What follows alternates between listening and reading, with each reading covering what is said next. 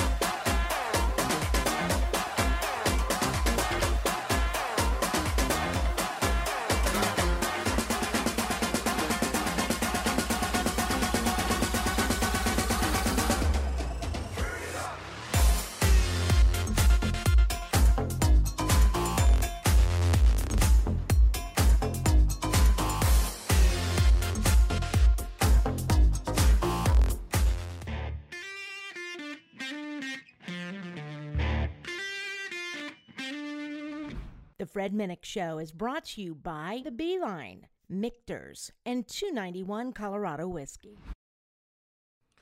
And hello, everybody. Welcome to what is a special live stream edition of The Fred Minnick Show. Now, this is my podcast. This is a live stream edition of my podcast, and I am so excited to be going up against the national championship of the college football, the NCAA championship right now is going on. And with me is one of the great cartoon artists in the world, Mitch Gerrards. I fucked that. No, I knew I was going to fuck your name up. You got it right every other time. Every other time, but when it mattered, I fucked it up. Mitch, how are you? I'm good. Thanks for having me. Well, all that practice for nothing, right? So, I mean, my goodness. You know, it's happened before once. The bourbon happened. Even before the bourbon. It's happened once before. I had Mark Sisbla. I still can't say his name. Like, I mean, it just like it was in my head, and then it didn't work, and I don't know. It just occasionally it happens, but it doesn't matter. Sometimes you practice a lot. But listen, Mitch, it's great to have you on. I know we follow each other on the socials. It is it's just great to put a face with all the tweets and Instagrams. Absolutely. And I hope it's a good one. I think it's gonna be great. And by the way, I dig the beard, man. You got a strong beard, my brother. I try. That is coming in thick. Do you have any tricks? You know, something that you can share with us other bearded types? The biggest trick is that, because I did it myself when I was first starting to grow a beard, is you always want to trim the mustache. Just stop trimming the mustache. Mm. The mustache controls everything. The mustache So we're is constantly trimming it. Yeah. The mustache is the leader of the beard. Okay. Exactly. So we used to have a sponsor on the show called Manscaped. I think they had an argument that something else led the growth of the beard. Hey. So the subject for the night, everybody, is what bourbon would Batman drink? And the reason why I'm bringing that up is, Mitch, you are the artist for Batman. You are an illustrator. You do a lot with Batman. Yeah. I was the artist on Batman. I'm an artist on some other books now, but I mean, he shows up in my book all the time, and then I have a new Batman story coming out on the 26th. So yeah, I'm Ooh. the current artist of Batman. So the current artist of Batman, formerly with Batman, now with Batman again. Um, and He so shows up a lot. Batman is an interesting individual. Now, do you prefer like the sadistic dark Batman, or the philanthropic wanting to help children Batman? Um, probably somewhere right in the middle of that. Mm-hmm. I think Batman's at his best when he's intimidating and creepy and all those things, but also at the same time, you need that Bruce Wayne bit to come out where you're reminded he's a human and not just some sort of crazy person. I like that. Now, people have been commenting all day about what Batman likely drinks. And they're breaking it up by the actors. I find that absolutely fascinating. Very interesting. Danny Line out of Connecticut, who can never find the bourbon he wants, by the way. He says that he imagines the Adam West version is drinking Old Crow or very old Fitzgerald. I can see that. Yeah, that makes sense. And then Danny says the Ben Affleck version is drinking a Cosmos. So Someone's not a fan. I'm thinking that Danny doesn't think that Ben Affleck has the man card or something. Oh man. All right. So, how did you get into, like, you obviously just don't become one of the DC Comics like main artists. Like, how did you get there? Tell us about your rise to the top. Yeah, I have two older brothers, much older. They're 13 and 14 years older, and I just like that's a big enough gap where they don't beat you up, and you actually look up to them. And they were both big into comics, so I was always surrounded with comics from when I was born. So it was just kind of always there, and then I think that just evolved into me drawing all the time, and I used to get in trouble all the time at school for drawing on every piece of paper that came across. And uh, so when high school was over, I was like, well, I know I want to do art, but I also know I want to move out and start a life and all these things. And I know that sometimes those two don't go hand in hand. So I Yeah. went to college for graphic design and got hired right out of college for a graphic design firm. But again, every sheet of paper and every meeting, I would draw Batman on it. And eventually someone there took notice and moved me over to the illustration department. Mm. And so I was an illustrator there for 5 years or so. And then I did children's cereal boxes. So like all the General Mills, like Trix and Lucky Charms and all that stuff. Mm. And we lost that account. The firm I worked for, so they let all of us go. Mm. And I was like, all right, well, I can either apply for more graphic design jobs or I can actually give this comic thing a shot. And I gave it a shot, and my portfolio got picked up, and I kind of started out on some indie books and moved my way up. And then I've been a DC exclusive artist for the last 5 years, 6 years. Yeah. So if I wanted to work with you to develop a bourbon superhero, I couldn't work with you because your DC owns you? No, I can do anything but comic books. Like a graphic novel you could do? No. I mean, Oh. that's technically just a comic book. But yeah, Okay. being an exclusive just means I can't do any competing work against DC. So Marvel calls you up tomorrow, you got to say no. Yeah. There's this whole rivalry between DC and Marvel. Do you ever get caught up in that? I think that rivalry takes place more on the fan level and then the like upper, Mm-hmm. business level of it, where they're trying to make more money than the other company, obviously. But That's a big part of it um, all. I think when you're with the creators and stuff, because I mean, all my best friends are in this field with me too, and we're all we're like nobody's trying to outdo the other person. We're all in it together. So I think when that rivalry comes up, it kind of catches the creators a little off guard because we don't feel it. We forget that it's there. But fans love it because fans love a rivalry. So speaking of fans, I anytime I think about like comic books, and by the way, I've got a comic book story I can't wait to share with you. I'm still Awesome. heartbroken by it, but anytime I think of comic book fans, I think of the Simpsons character. How realistic is the comic book guy in the Simpsons to what you see at Comic-Con and stuff? I'll be completely honest with you. In my time of doing conventions and traveling and all that, I found there's different types of fans for different zones around the country. And that particular stereotype does definitely exist. I'm not going to say where. But I do think it's actually a minority. I think comics have really transcended the original stereotypes a lot, and I'm sure a lot of it has to do with movies and success and all that. But I don't. Most of the time when I do conventions and people come up, they're like totally normal people, which is awesome because the not normal ones are scary. Yeah, I imagine, and like so here's. I read comics as a kid. I loved comics. I collected comics, and I collected baseball cards. By the way, someone in the chat says they know who the comic book guy was based on from The Simpsons. That sounds like a juicy scoop right there. That sounds juicy, yeah.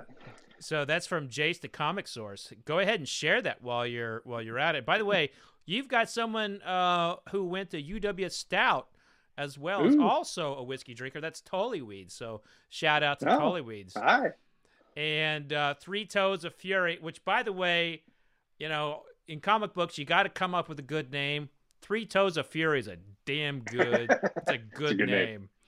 He says, Bourbon superhero. His car would be shaped like an oak barrel. I like that. Seems non-aerodynamic. No, so I was collecting comic books. I had one of the first 5 of Superman. I had the number 1. I had the number 1 Conan. I had like one of the top 10, one of the first 10 of like Iron Man, and just all these incredible like comic books. I went away for college and come back. I think it was like my sophomore year, and I was kind of in the mood to look at my old comics. And I was like, "Hey, Mom, I can't find my comics. They're not where I put them in my room." "Oh, I threw them away, honey." It's a story old as time. Everyone has that story. Oh, it's so heartbroken. I mean, I don't even look up what they're worth now because they were. I had some mint conditions. I mean, the Spider-Man ones, those were going for ridiculous amounts of money back in the day. But I didn't mean to get depressed on myself, but here I am getting depressed. But well, Mitch, thanks for joining me. One of the other things I wanted to do is comics are starting to enter the bourbon industry, and I wanted to get your your take. Brad Mitchell says, with all due respect, you could not have had the number 1 Superman. I didn't say Superman. I said Conan. I said Conan. I wasn't a Superman fan. I was a Spider-Man and Iron Man fan. But anyway, I wanted you to get your take on some of the comic labels that we are getting. Oh boy. There's a brand that's new to the streets. It's called Krogman, and they've got kind of like this National Lampoon appeal to what they're doing. They're kind of poking fun at the bourbon industry, like the what we call taters and unicorns and all that. And they're just kind of making fun of it with the labels and putting in basic MGP whiskey. So I want to get your take on this. We'll start with Krogman presents the unicorn. Take a look at that label. All right. What do you think? You got a good look there? You need anything else? Yeah, no, based on what like you said, I mean that's a good label for like what they're trying to do. Uh, I, I'm.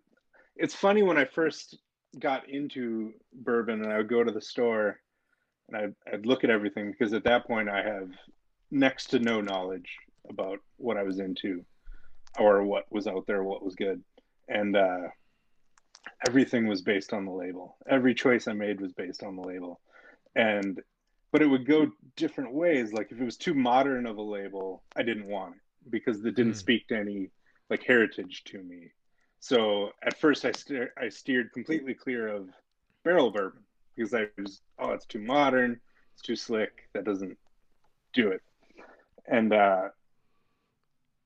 but then I think, you know, as you get to know the brands and you get to know the whiskey inside, you start to understand where some of those design choices came from. But from a purely aesthetic purpose, I would not pick that up at a store. You wouldn't pick up the unicorn.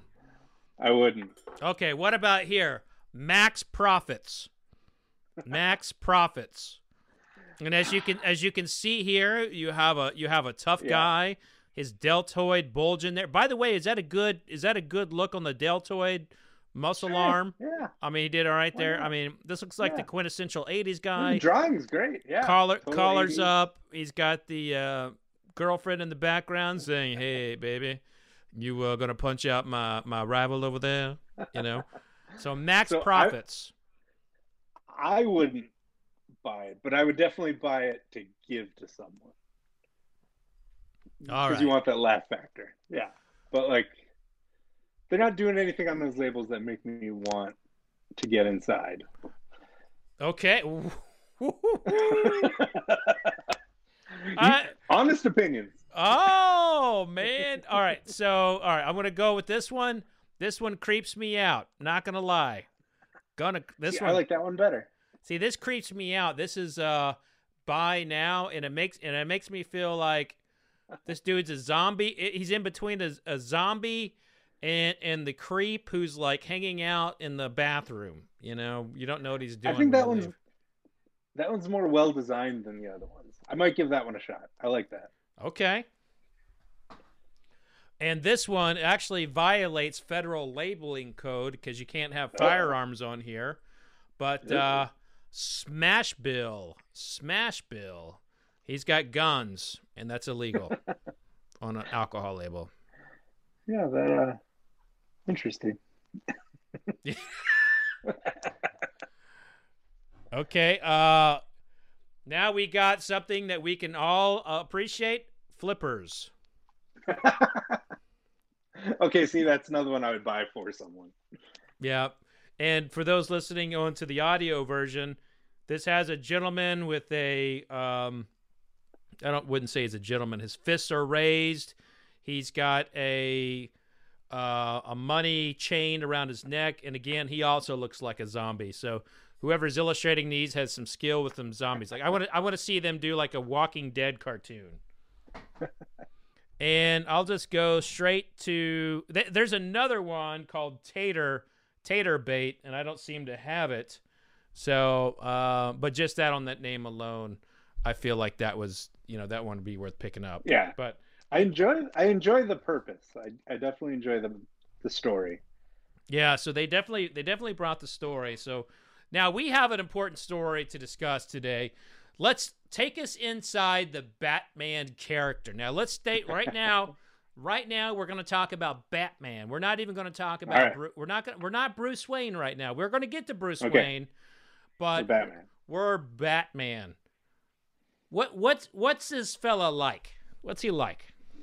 What's he like? Like what kind of whiskey are we going right? No, I think we need to dissect his psyche. Like we need to figure. Okay. Oh boy. We need to figure out like what's making this guy tick. These are tougher comic questions than comic podcasts. Let's see. Listen, I've been around the bush a time or two. Let me tell you.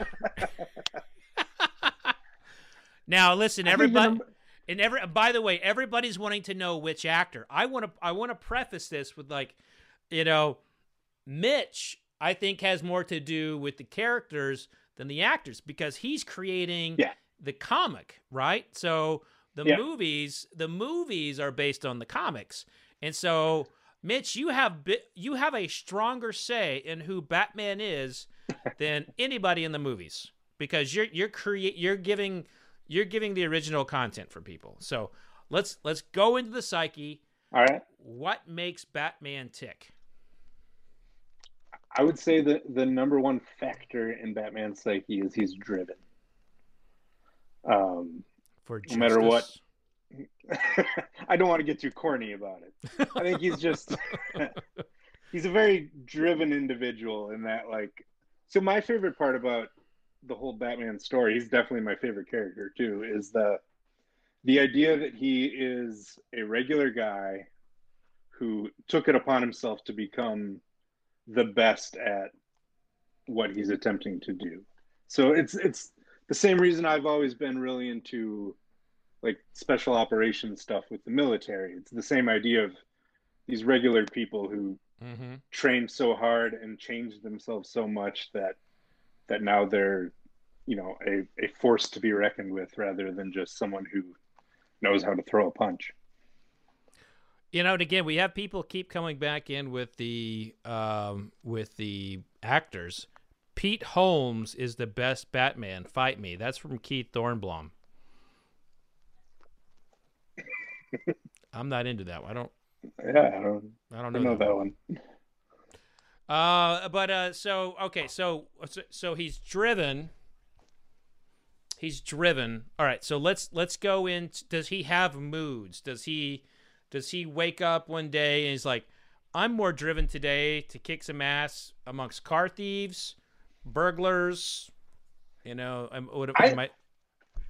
I think he does. I think one of the reasons my work has done well with Batman, or with my career in general, is that I try to make all these superhero characters people first. And the ideal is something that's thrust upon them, not something that they are. And so I think all those things of, like, I think Batman can be in a bad mood. I think he can wake up in a good mood. I think he can, you know, he's a person. We're all subject to those things. We're not robots.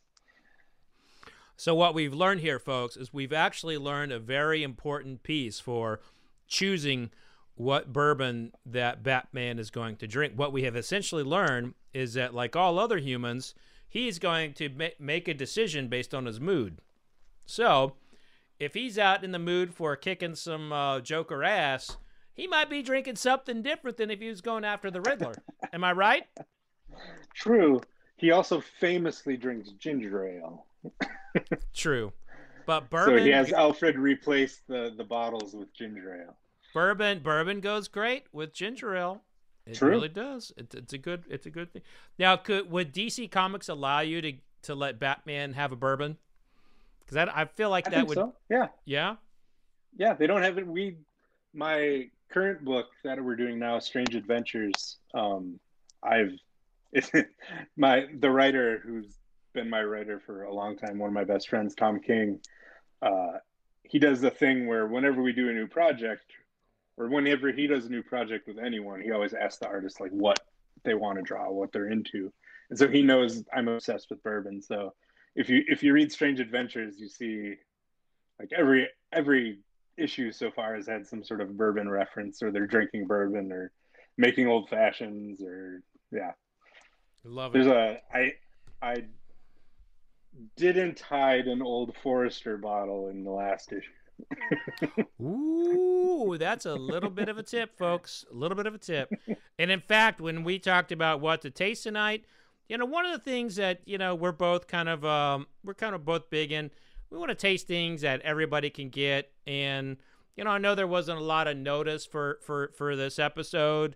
So if you're watching this live from home, if you have a bottle of Old Forester 1920, if you have a bottle of Bottled and Bond New Riff, if you have a bottle of Peerless, which I know you're going with a small batch, I'm just in love with this barrel pick right now, so I pulled that off my shelf. All right. See, so, that was when you asked me what to pick. I had a tough time because I looked through my entire collection, realized like I'm really into single barrels. So I was Yeah. trying to find stuff that maybe we both had, but yeah. You know what? That is when chances are I have it, no matter what it is. And I'm really just I'm kind of like, we just had this comment from Keith Thornblum, who's commented earlier. Says he works for a distributor and he hates the bourbon hunt so much. Go get some Old Forester Statesman. And I think that's some of it. I think right now in bourbon we're beginning to get in. We're just I just think sometimes we're so frustrated, we're getting exhausted, and there's nothing you can do about it sometimes. And you want to point the finger and blame someone, but really it's just, I think we're just all exhausted in general. And the bourbon hunt feels like it's something that can relieve some pressure in our lives in some ways. And then if you don't get what you want, everything sucks. It's so funny how, so when I first got into bourbon, which was basically just at the start of the pandemic, quarantine. Hold on, you amassed a collection in that short amount of time, my friend. I have. Holy crap! So before quarantine, I'd been known for years for like cocktails, but like I never really. I mean, I would just get a bottle of High West Double Rye, and that was my old-fashioned recipe for years. And then when quarantine started, I was like, "Oh, I'm going to try some other things," and it kind of just turned into a thing. And I joined a Facebook group called the Arizona Whiskey Community, and learned a lot from them. And I started buying more, and eventually, yeah, it spiraled into a thing because my whole life I've been just kind of comics, either in a professional or just a entertainment personal capacity. Like I love reading comics. It's my biggest hobby. So it was nice to have this new thing that I didn't know much about, that I could start to learn about, that had nothing to do with comics.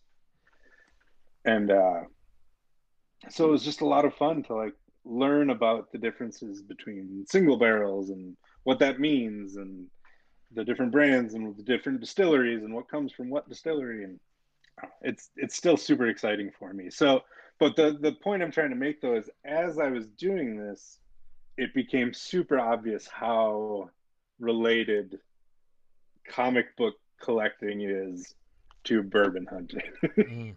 They are almost exactly the same. Wow. Do you ever find yourself like getting like really depressed that you didn't find a particular comic? I used to. Yeah. Back when I used to collect more before I was a professional, and now it's more of just I just do it to read it. But before, yeah, like when I was a kid, it was, you get the bag and the board and you put it in, you got your box, and Yeah. you go to the convention and go through the quarter bins and try to find the missing pieces of your collection. Yeah. But I probably get more bummed out when I miss a bourbon opportunity now. Well, it's just beginning, so you probably still have enough money in your bank account where you can keep going. But just make me this promise: you won't blame me, and you won't blame Kenny from Bourbon Pursuit and Ryan from Bourbon Pursuit, because I know you listen. We appreciate the support over there, but I do. You cannot blame us when year 2 you're like, I just spent 30 grand. I can't get a car. You can't blame us. It happens a lot. I'll try not to. No. Okay, so on our journey to figure out what Batman would drink, are you feeling like Batman is an everyday bourbon drinker, or do you think he's going high up on the shelf? Because again, we're not talking about Bruce Wayne. Yeah, we're talking about Batman.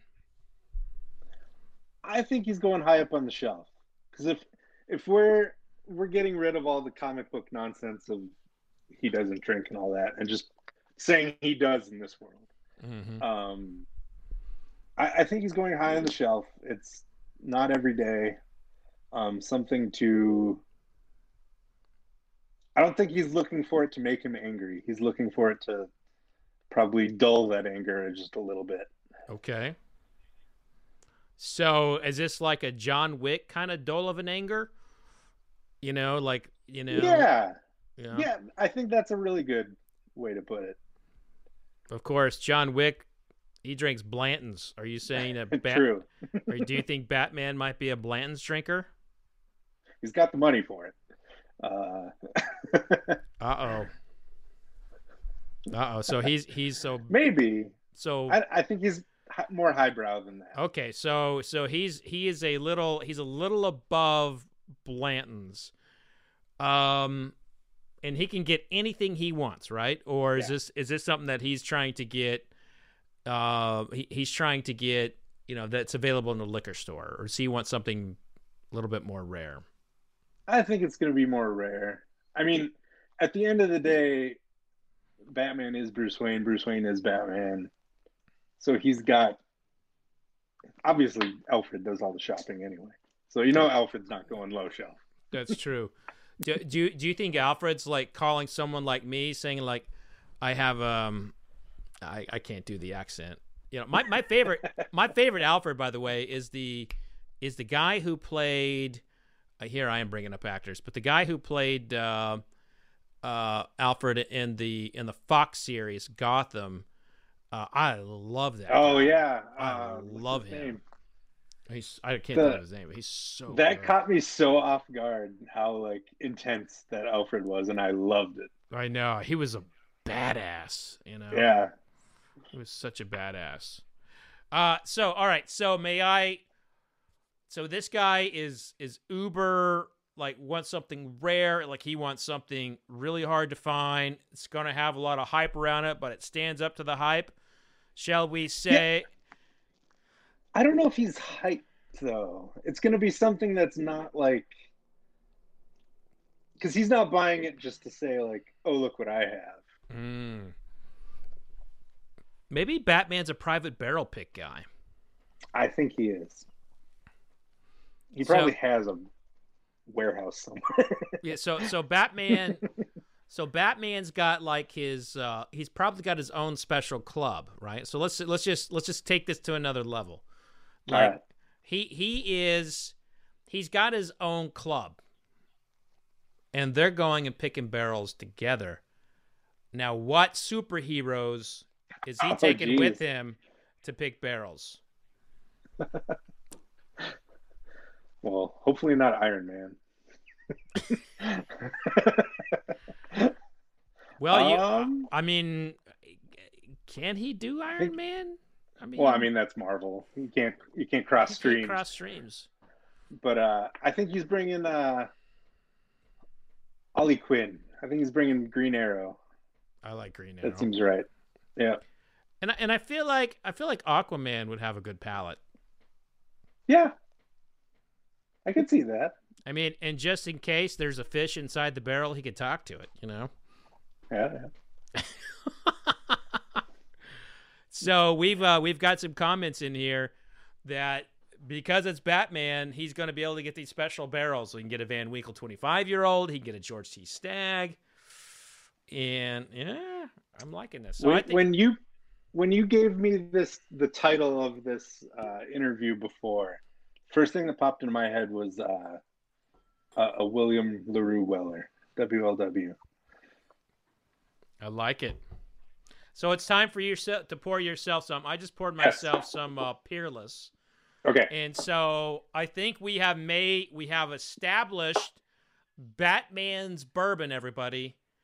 The Mitch Gerrard's the artist for Batman, the man who's more responsible for Batman's character than an actor. He has established it. He is drinking William LaRue Weller, but he has his own private barrel club, and he's picking William LaRue Weller bottles or barrels. So cheers! Like that. Cheers to that. Cheers. We're sipping on some Peerless now. Yep. And Steve P comments, he wants Batman. Batman wants barrels from up in the Rick House rafters. And I was, that got me to thinking, is he going to be like using his tactical gear inside the warehouse to get like a special barrel? Using the grappling hook. I mean, he's got something in there, and like, and what bad guy would most likely be the one that would come in and try to steal the barrel? I feel like that's so Penguin owns a nightclub, so maybe he's going in there to steal it to bring to his nightclub. I like that. I like the Penguin. Think about it, like trying to sell you could sell shots from a stolen Batman barrel that would sell like hotcakes. Dude, he would crush it. He would crush it in the nightclub scene. Oh, yeah. The Iceberg Lounge is what it's called. Yeah, that's totally a Penguin move. Okay, all right. So we have figured out Batman's bourbon of choice, and now we go to Bruce Wayne. What is Bruce Wayne going to drink? Right off the bat, I feel like Bruce Wayne is an old Fitzgerald guy.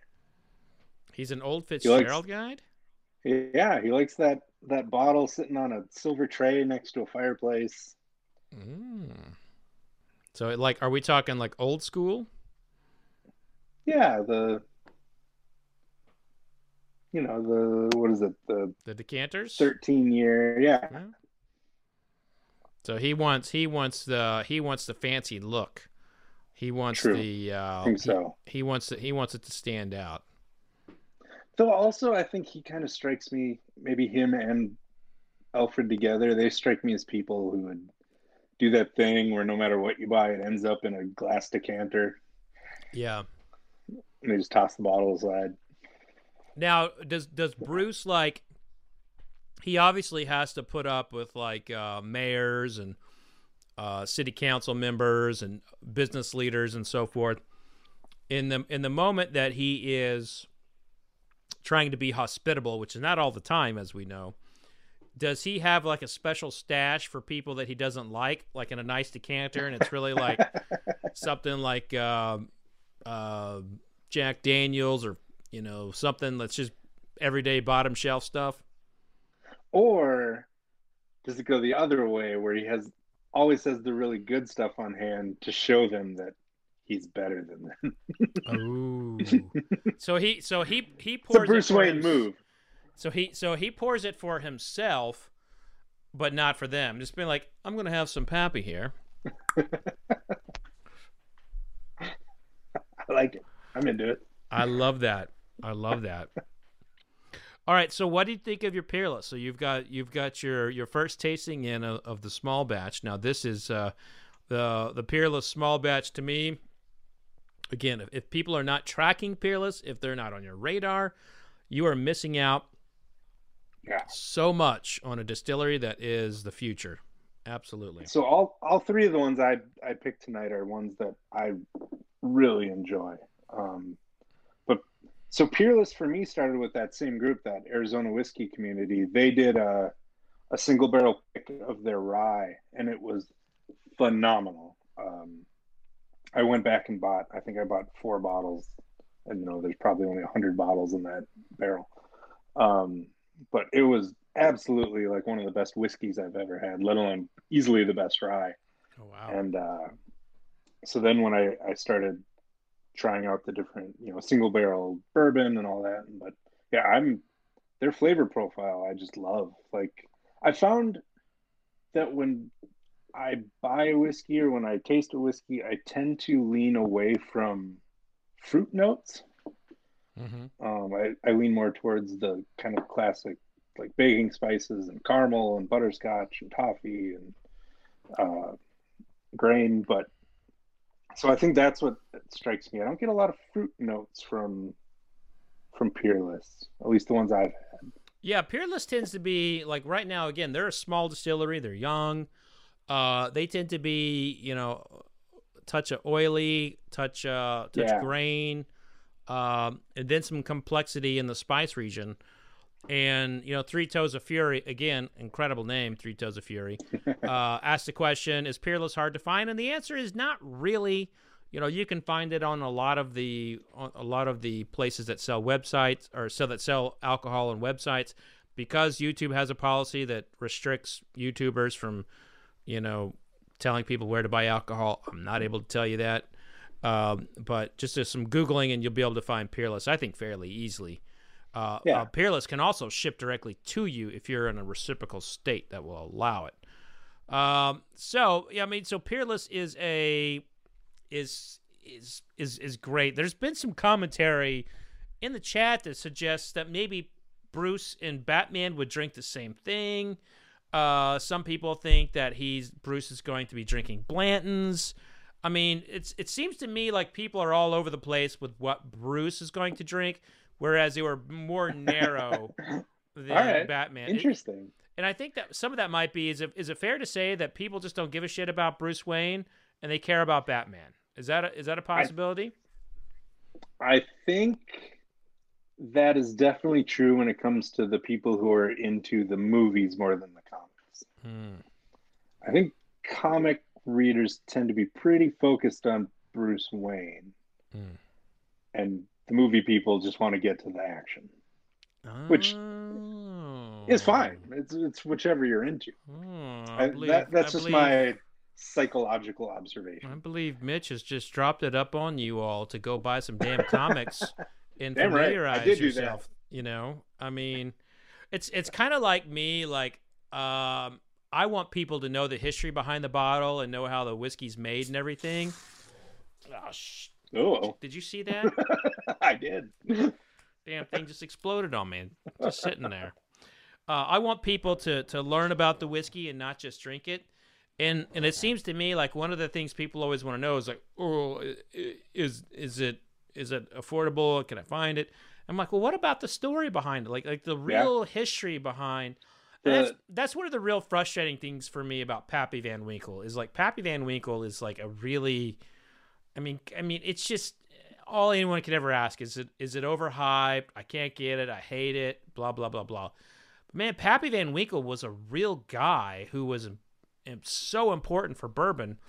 And Julian Van Winkle, I mean, he had a leaking roof and was about to go under and have to sell his home and basically probably get rid of his kids' college fund. I mean, he about lost everything, and then he got some positivity and some ratings, and then things started going, and now they're like on a roll, and they don't. I don't think they do the best job of dealing with it.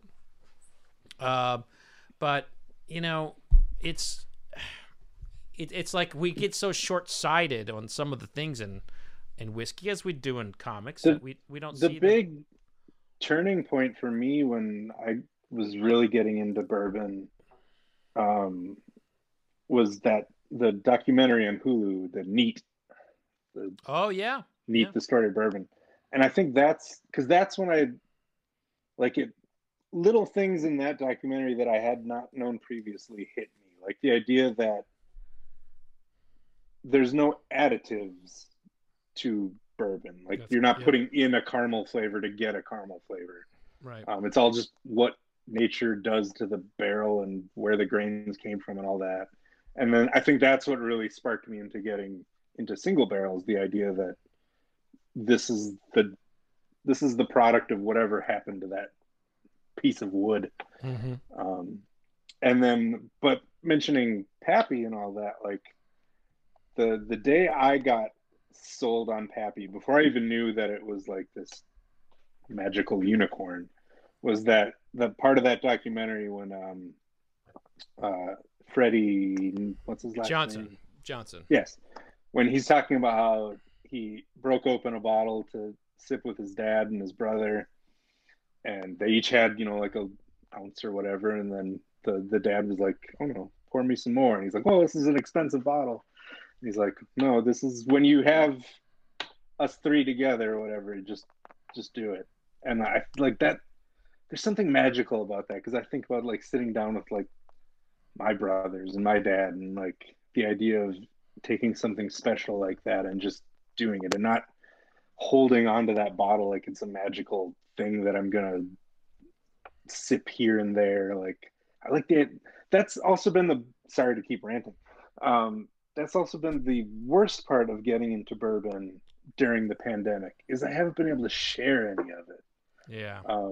Most of my years spent working and then traveling to conventions and stuff, and I get to hang out with all my friends. And the idea that I could bring some of this and we could all sit in a hotel room and try it, like that's what I miss. Like I really want to share what I've learned and what I've amassed. Well, I joined that with you, and now we must share a bottle, some Yes. new riff here. And you know, I think about like all the friends I have shared my bourbon with because I'm very fortunate. Look, I mean, I do this for a living, and you have to taste a lot of swill to get the good stuff. You know, you don't just automatically. They don't just send you like Buffalo Trace Antique Collection. You have to put your time in, and you know to be a taster, you have to work, you know, to get here. And it's been one of those things where like over the years I have gotten tons of bottles, and people send me their barrel picks, and you know what I do? I bring them to Cigar Club. I hang out with my friends and I drink them, and when I'm able to, people from the community, this community, like I'll share it with them, and it's something I'm really really passionate about. Like I don't like the what you see around me. Like this is work. I mean, granted, yeah, it's not really work, but it's like work. I mean, I have to send things out to like I have to send things out to like artists and stuff to taste and talk about, and it's something that I love. I love it, and the pandemic took that away from me. And this right here, this community, this community where I can reach out and talk to people. I mean, it's been Yeah, such a blessing for me. for sure. Oh, so you've got some bottle in the bond. I got some bottle in the bond here.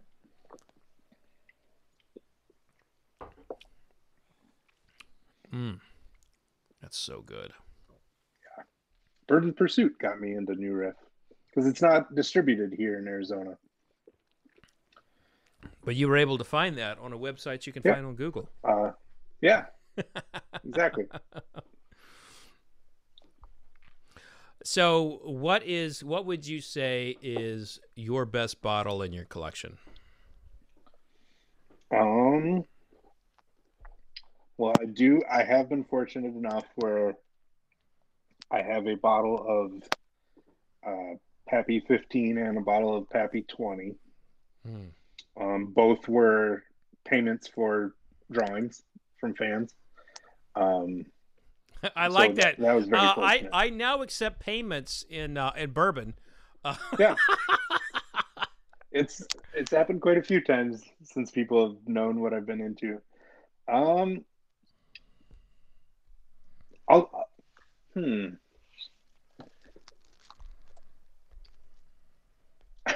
I have the bottle of 13-year Old Fitzgerald that is so interesting to me because I find the nose to be the worst thing I've ever smelled. That can happen. Yeah. It's like old ham. But Old then when I just old ham. musty deli meat or something, but when I drink it, it's like, holy crap, this is delicious. So I don't know what the disconnect is happening, but um, I've got. I'll say like the bottle's most special to me, and this is gonna feel like a shameless plug, but I'm being real.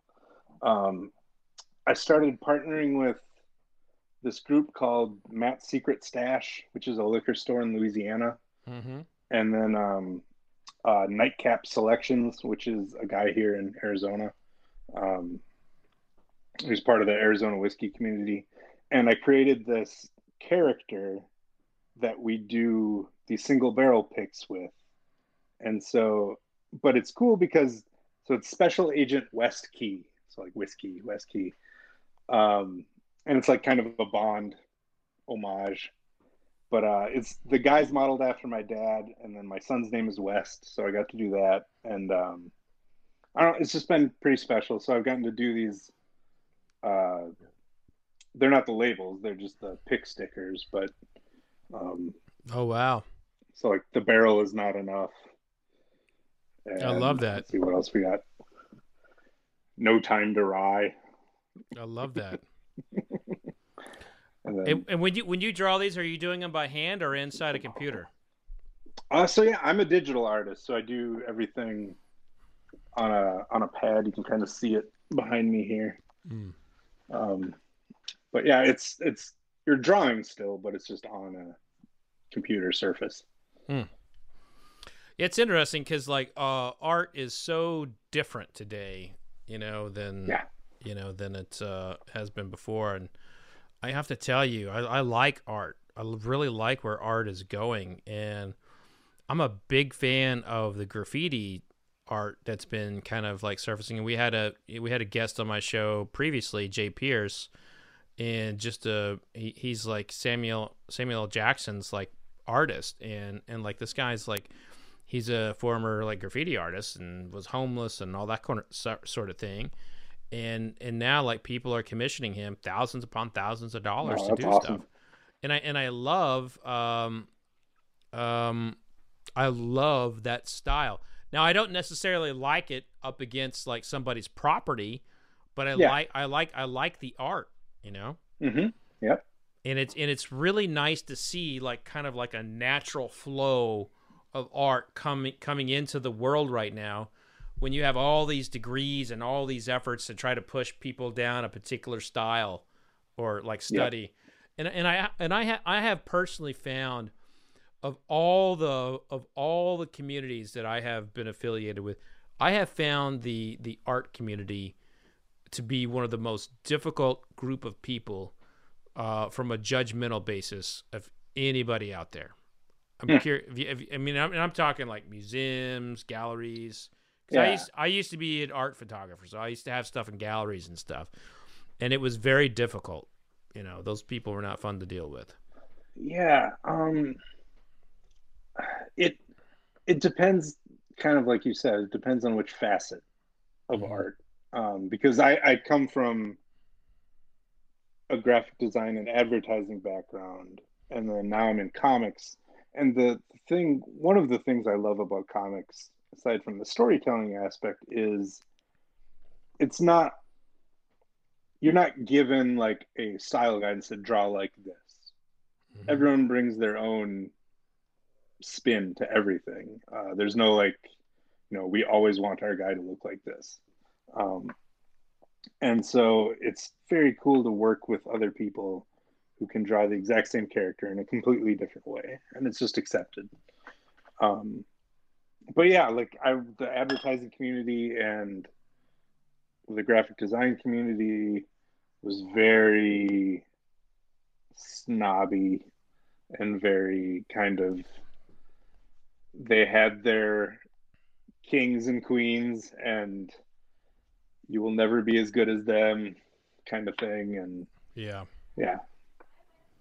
That's unfortunate, but I'm glad we could both kind of relate to that in some way, because I think the future of art, like a lot of things, is art has had a closed door to a lot of people, and I think that has completely changed, and I think that's a beautiful thing. I think right now we're across the board, we're seeing people get opportunities that they didn't before.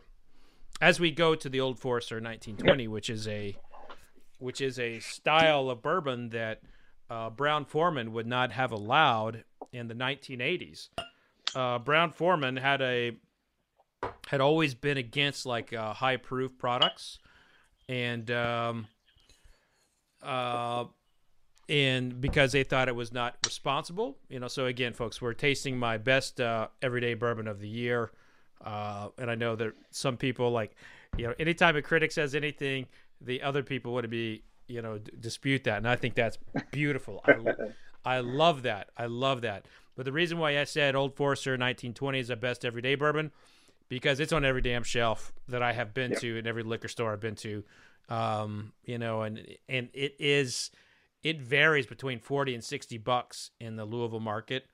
And, you know, I know it's skews more $60, but you know, the fact is that you can find it. And if you're not drinking a bottle every day, you can make that bottle last a month. And to me, that's an everyday bourbon. But it's so unique. That's what I love about this one. It is really fantastic. It is really fantastic. And it interests me a lot how I've discovered the differences between the different distilleries. So like I start to notice like the notes that every Old Forester is different, but I still see that like background that's similar. What do you pick up? What is it you're picking up?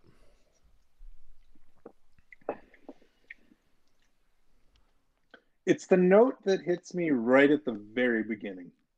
I feel like that's a note I get in every Old Forester product. Okay. And then it changes after that.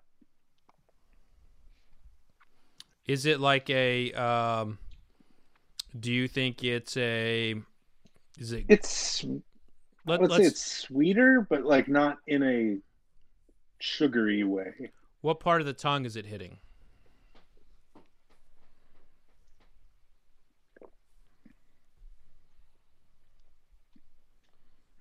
Right on the tip. Okay, so the tip of the tongue is where the sweet notes hit.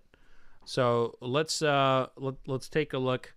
And again, this I mentioned it from the top, but this is a Old Forester 1920 would not exist in the Brown-Forman portfolio in the 1980s or even 1990s because they believe that high proof was something that was irresponsible, that it could lead to intoxication quicker and so forth. And, you know, as the barrel proof craze came in between 2008 to 2015, the Brown-Forman was kind of left in the dark with their 90 proof stuff, and they said, okay, let's start a program. And so Old Forester 1920 is kind of like one of those. So let's go back to that note that you're tasting there. It's on the tip of the palate. Now let's break it down. Let's break it down just a little bit more. Are we? That's where the fruits and like the sugars hit. So see if you can discern if it's a fruit or a sugar. It is definitely banana right now. I'm getting banana. That, my friend. Like 30 seconds later. That, my friend, you have bump. Oh, Mitch Garrett's, everybody, has what we call the bourbon palate. You just picked up the quintessential Old Forester or Brown-Forman note in banana. So awesome. Cheers to you, man, for that. All right. So you like some banana? Thanks. I do. The one 1792 is very banana-y to me. Yeah, Barton also has a big banana note. Yeah.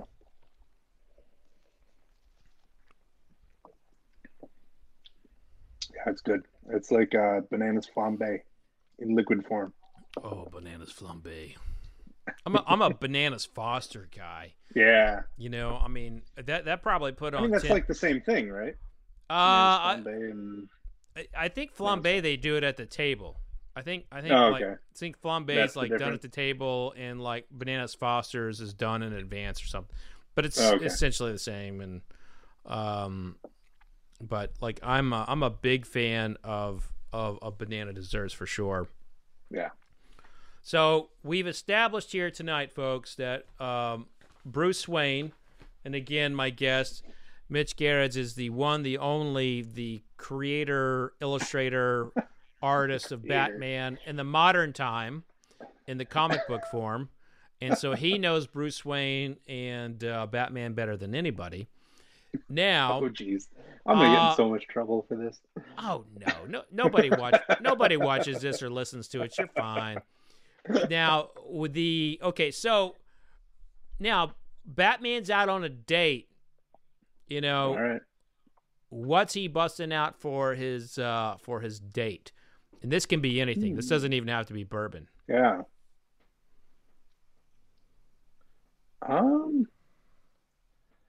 So I've always been under the Catwoman as his uh, lady of choice.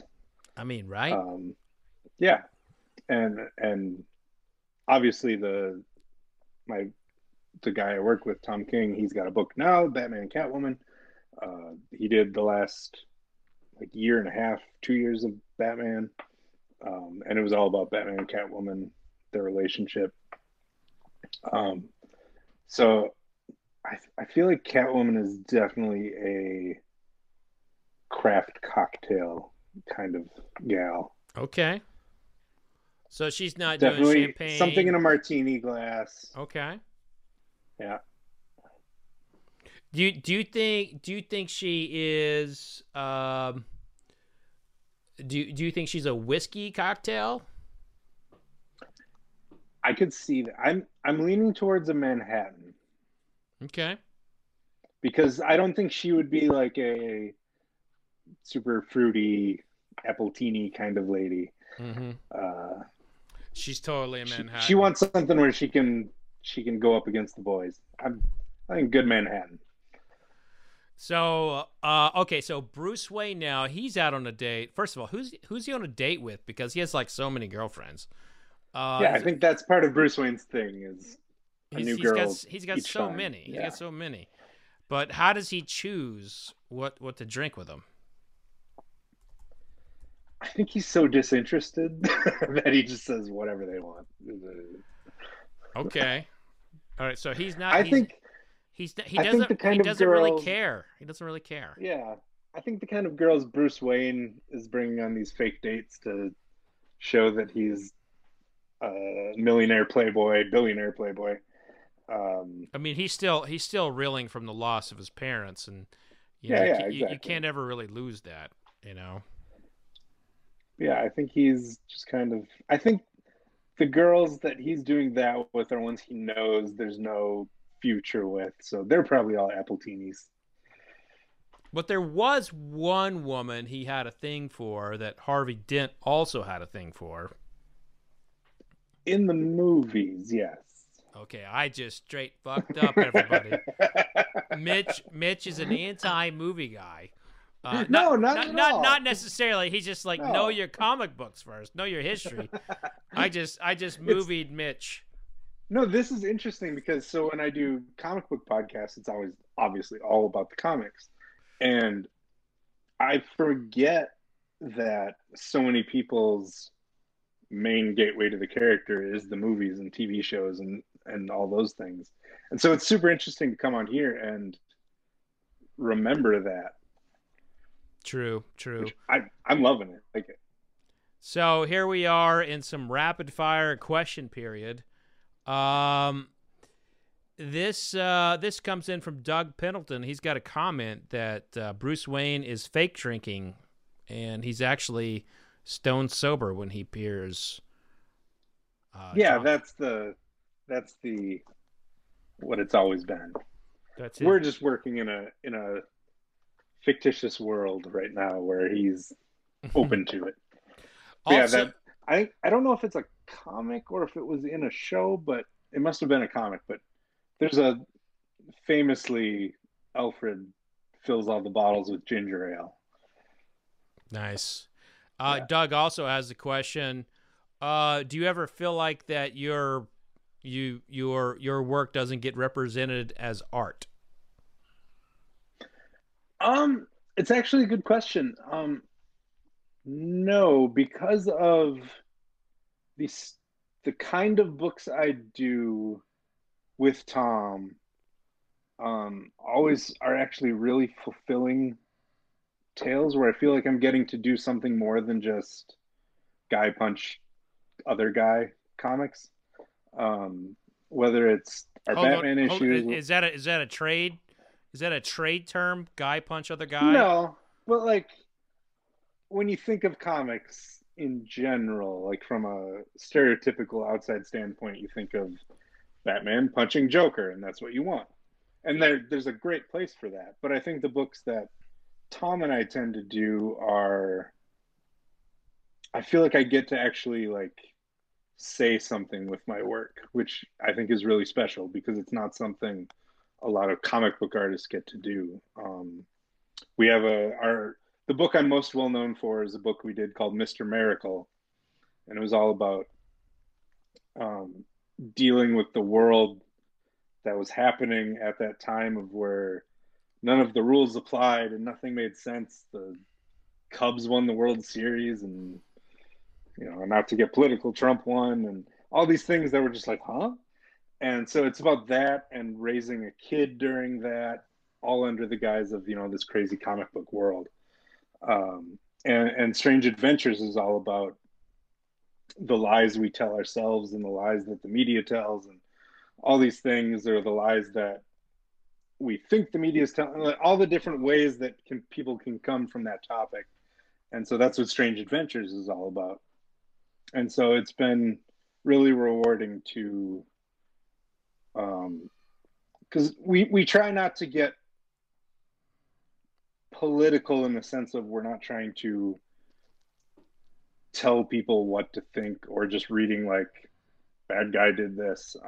We kind of want to examine the ways that people come to those places. Mm-hmm. And so yeah, the long way to answer that question, but I feel like we're making like actual art in the sense that I'm doing something that I feel helps my soul. Well, that's a great way to put it. And you didn't want to go political, and this isn't political, but it kind of like captures like where a lot of us are. And you even said that this is how you got into bourbon. And Pete Sabo asks, what's your favorite whiskey cocktail during the quarantine? I'm a major old-fashioned guy. I love a good old-fashioned. I have spent way too long perfecting my old-fashioned, and it's still not there. Well, never will be. Alex Cardwell says, to be honest, a level of fitness that Batman must be in, one glass of bourbon would plaster him. I don't know, Mitch. What do you think? He's probably right. I mean, I guess I don't know the science of that. Like, if you're super ripped, I guess, do you not handle alcohol well? I don't fucking know. I sure the hell ain't ripped. I mean, maybe there's some truth to that, because it takes a lot to affect me, and I definitely am the opposite of ripped. I got storage here, I got storage there, a little over there, this might be bad for you in the headlines tomorrow. Jace, the comic source, says Mitch hates guys punch other guys comics. Bleeding cool headline tomorrow. I know him. So. Everybody wants your old-fashioned recipe now. What's your old-fashioned recipe? I mean, it's real basic. I think that's what I mean by I spent some time perfecting it. I got it down to just kind of the basics. It's just, what do you got? Like a bar spoon full of Demerara syrup and a couple dashes of bitters. I used to just do Angostura, which are just fine. The ones you can find in any grocery store. I need to up my bitters game. I need to try different ones, but I recently just got a thing of Jack Rudy bitters that I really kind of enjoy. Yeah. Nice. And so just a couple droplets of that, and then like 2.5 ounces of a bourbon or rye that you're into. Nothing too high proof. Nothing. My whole thing with old fashions is I want to use a whiskey that I don't necessarily care to drink neat a lot. That's a good way to get rid of the bottle. Yeah, exactly. Yeah. And you put a big old, the secret to all of it is just a single big old ice cube, not a bunch. Mm-hmm. And you just mix that up and express a little orange over the top, and done. Delicious. Nice. Now that we got time for a couple more questions here. Mark asked from the chat, would Batman drink a White Claw? I mean, is he being forced to? That's the same answer for me if I'm being forced to. I feel like that is, this is going to sound weird, but I feel like that's what the Joker would drink. Because, yeah, totally. Because it's so ironic. The White Claw is the most ironic alcohol on the shelf. Yeah. So I hate to be too on the nose. Wouldn't it be like Four Loko? No. Nice. And our last question of the night, actually, I think is a great one, calling from Alex Cardwell. You would pick one barrel from one distillery, no cost. What barrel are you picking, and why?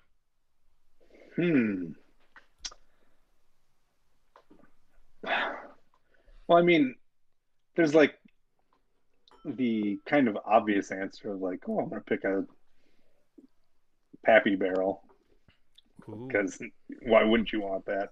Right. So I haven't opened my Pappy 20 yet, but I actually finished my Pappy 15 the other day. Ugh, It's good, right? it was so good. Like I hated that it was so good when I first opened it.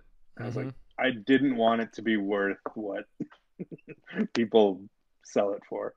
But it was. I mean, it was so good. So purely from that standpoint, but like if you take the kind of unicorn aspect out of it, I think I'm going back and I want to try some peerless barrels, and I'm going to take the best peerless barrel I can find. Oh, damn! He just dropped it. Oh, yeah. That's what I'm sipping tonight. I'm gonna pour in that celebration. There you go. Hey, Mitch, tell everyone how they can find you. Where can they find you on the socials? Yeah. Easy enough. Twitter and Instagram, both just at Mitch Gerrits, MITCHGERADS. And that's Gerrits. I'm pretty Gerrits, everybody. Gerrits, hard G. Not a fucked up Gerrits. I'm on both of them all day long, so you'll find me. And listen, he has actually a great follow and loves to talk bourbon.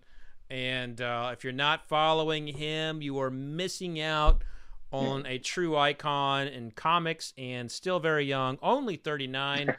You know, I mean, you've got an entire career ahead of you. I mean, you're like so young in the game for this level. So I've always been stoked about comics, and so it's such a pleasure to have you on, and I'm just so grateful for it. Thank you. And I look forward to meeting you in person one day, and hopefully maybe picking a barrel with you. You know? Oh, I would love to. I mean, wouldn't that be cool if we picked a barrel together? Heck yeah, it would. I'd love that. By the way, apparently it's halftime. People are starting to come in. It's Alabama 35, Ohio State 17. That just goes to show you how much I care about college football this year. I'm doing a live stream in the middle of the national championship. But with the guy who does comic books. Yeah. I mean, we held strong all night, 80+ all night. So, awesome. Mitch, thank you so much for coming on. I really appreciate it. Thanks for having me so much. It's been great.